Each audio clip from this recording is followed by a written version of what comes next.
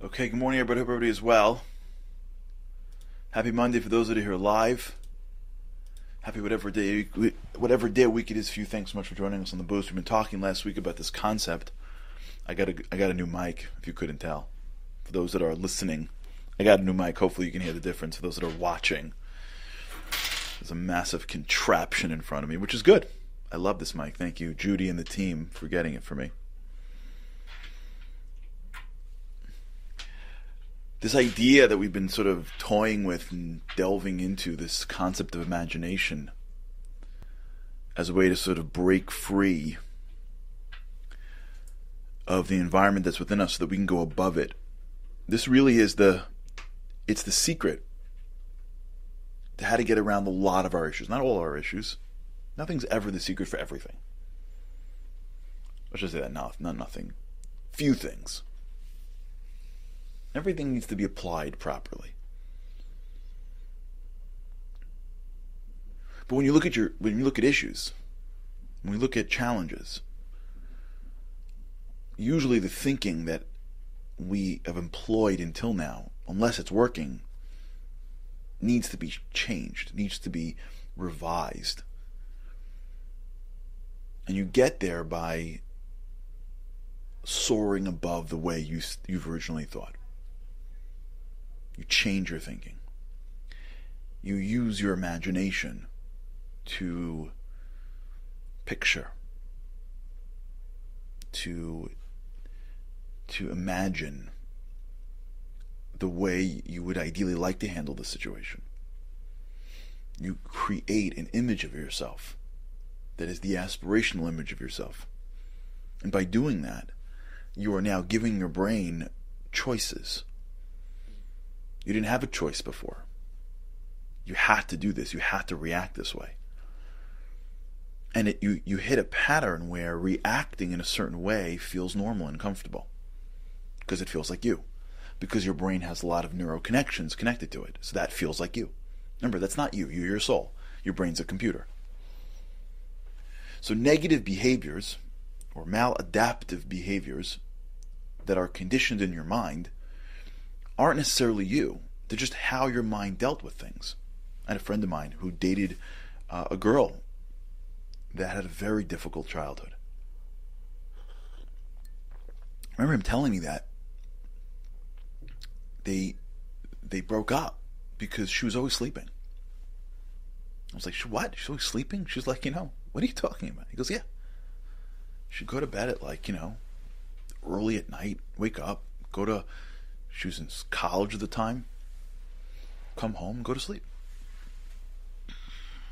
And I'm like, what? Is she okay? She's healthy? She's like, yeah. I'm like, what's the problem? She's like, so he says to me, it's like when she was a kid growing up, she had a very, very abusive home.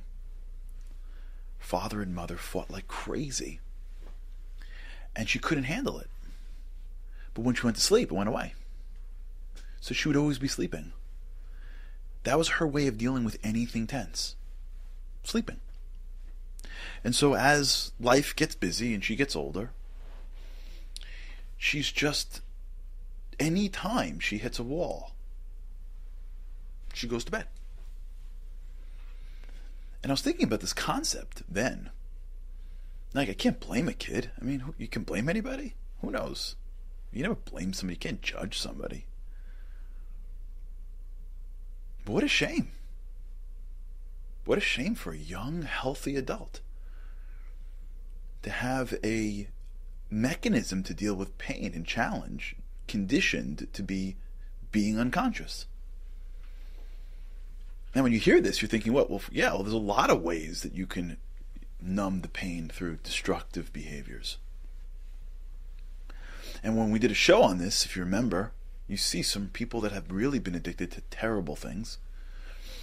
And if you remember, we did a show, I don't know, like a half a year ago.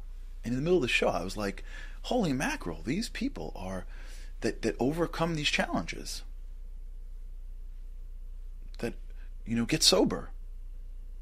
That overcome addictions. They're heroes. We don't think they're heroes because they just, so to speak, get to zero because they were at negative whatever. But they're heroes. You know why they're heroes? Because they were addicted to something. That means that their brain was like, hey, we need this. And they had it wasn't just like a habit. It was like, it was joined by like chemical addictions.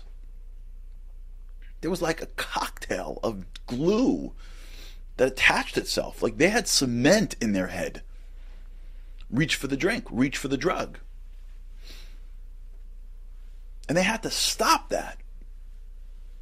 And they had to hold on. And they had to give their brains a choice. To drink or not to drink. To get high or not get high. That's a tremendous growth. Now, if you spend time with people that have done this,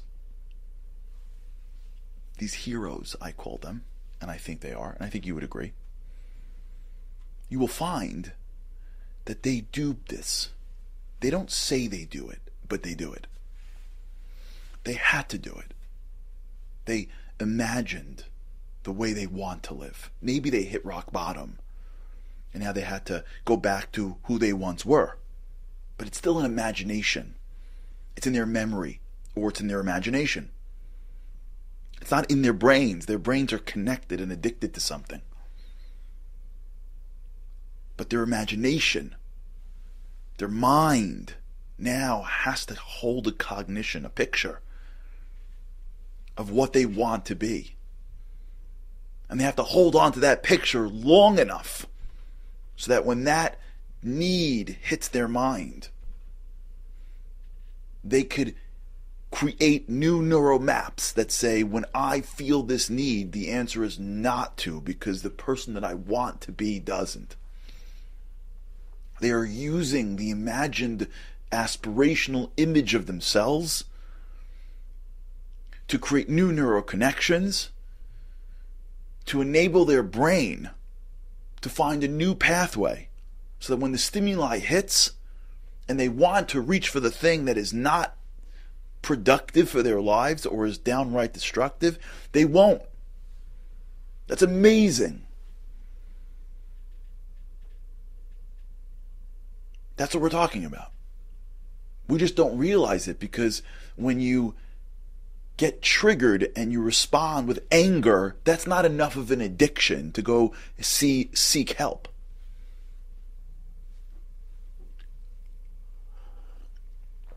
When you get triggered and you give up, that's not enough of a red flag to the family to send you somewhere.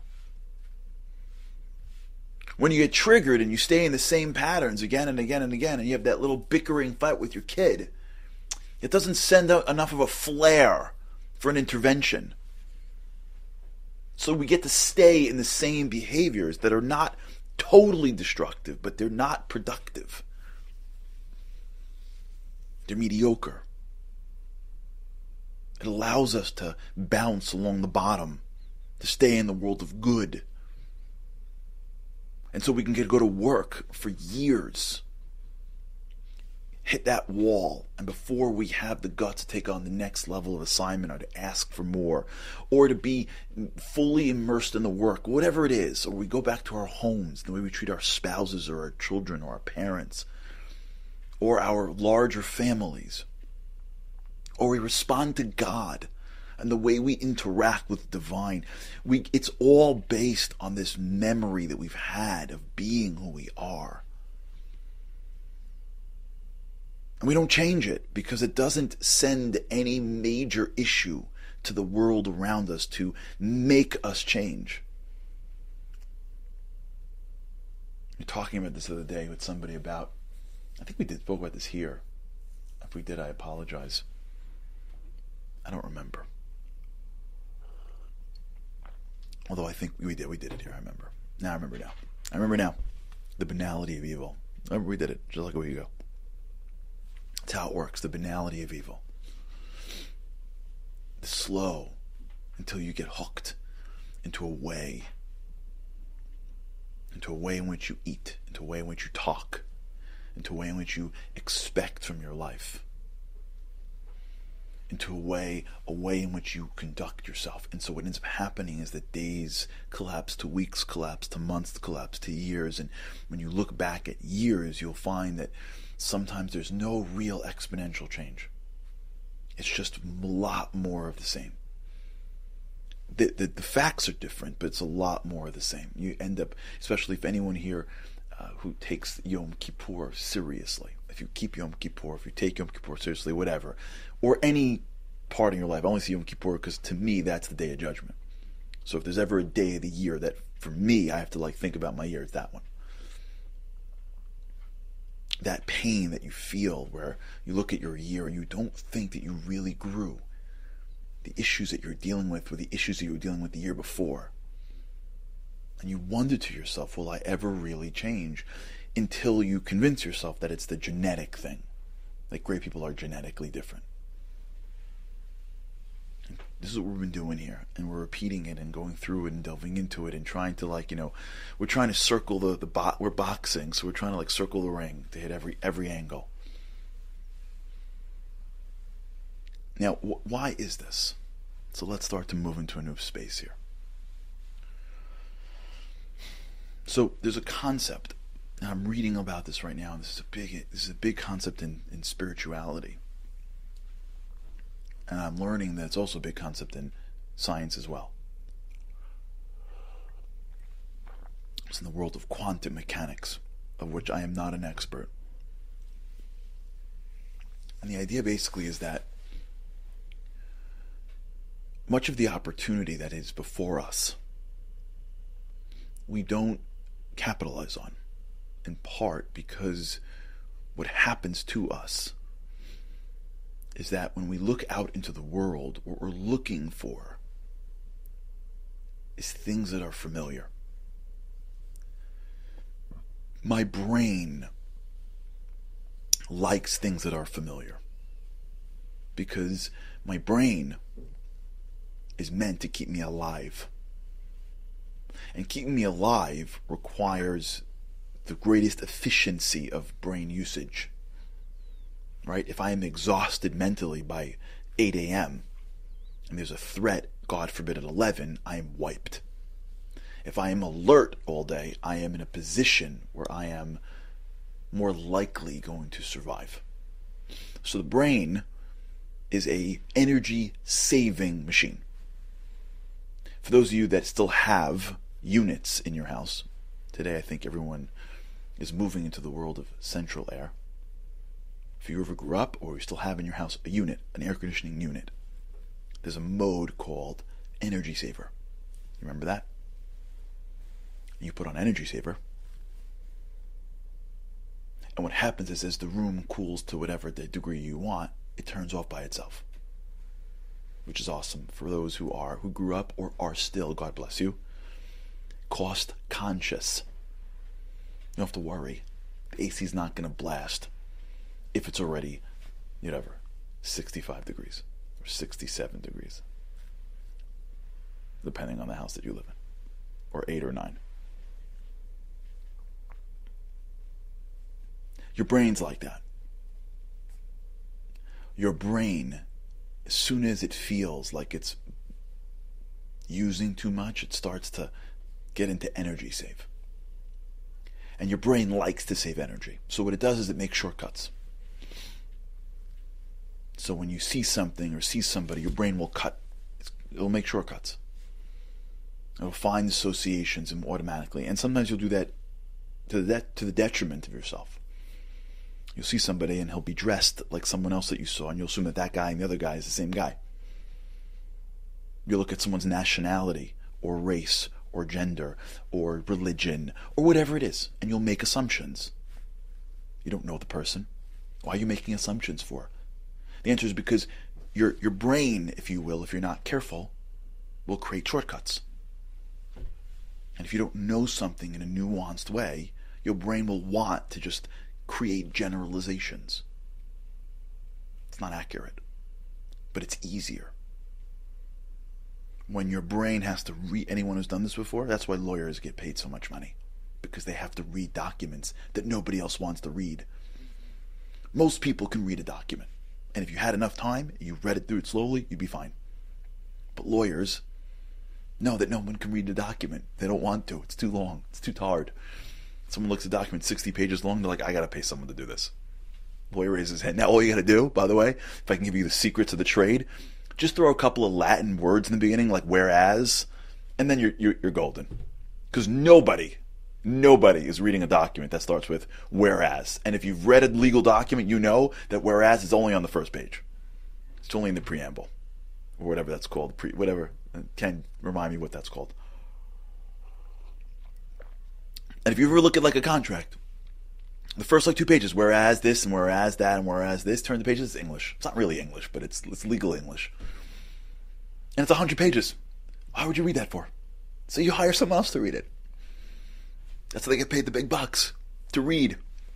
You ever read your phone bill? Nah. You ever, when Apple like updates your thing and goes, you ever read the updates? You ever once in your life read the terms and conditions to anything ever? Why? Because it's hard. No, it's not. It's English. It's not hard. No. Your brain's like, forget it. I'm going to be exhausted. I can't. Skip it. You don't need it. Skip it. You don't need it. Skip it. You don't need it. But you're about to sign a car lease. Skip it. You don't need it. You're about to give away all your information to Apple. Skip it. You don't need it. WhatsApp's going to use your video. You have no more privacy. Skip it. You don't need it. But this is to buy a home. You're going to be in the home for the next, who knows how many years. You're about to buy a home. Skip it. Let someone read it for you. The guy you just paid, let him read it. What's going on? Great. We're all the same way. Brain's like, stop. Energy save. I'm on energy save. I've already thought too much today. That's why it's hard to read. Unless you love it. Then it's awesome. That's why you have to go to listen to a podcast. Because back in the old days we read, but now someone could tell it to you. And that's even a big thing. Our brain likes to go into energy save. Now, maybe we'll do this tomorrow. When your brain goes into energy save and you go through your day, you know what you're looking for? I'll leave you with this. Think about this. When your brain likes for things to be energy efficient, and you walk into your day, you know what you're looking for? You're looking for yesterday. You're looking for yesterday. You know where all the greatness in your life comes? Not in yesterday. In today. Into the new opportunities before you. Into the new relationships. Into the new words and ideas coming at you. It's the growth. Your brain doesn't want that because that's different. That's called change. So what your brain looks for when you walk through your day is, hey, what looks, feels, tastes like yesterday? And when your brain loves yesterday, because it's easier, if we're not aware of it, what ends up happening is every day feels like yesterday. All right, we'll talk about this. All right, everybody. Have an amazing day. With God's help, I cannot wait to see you again tomorrow. Have a great day.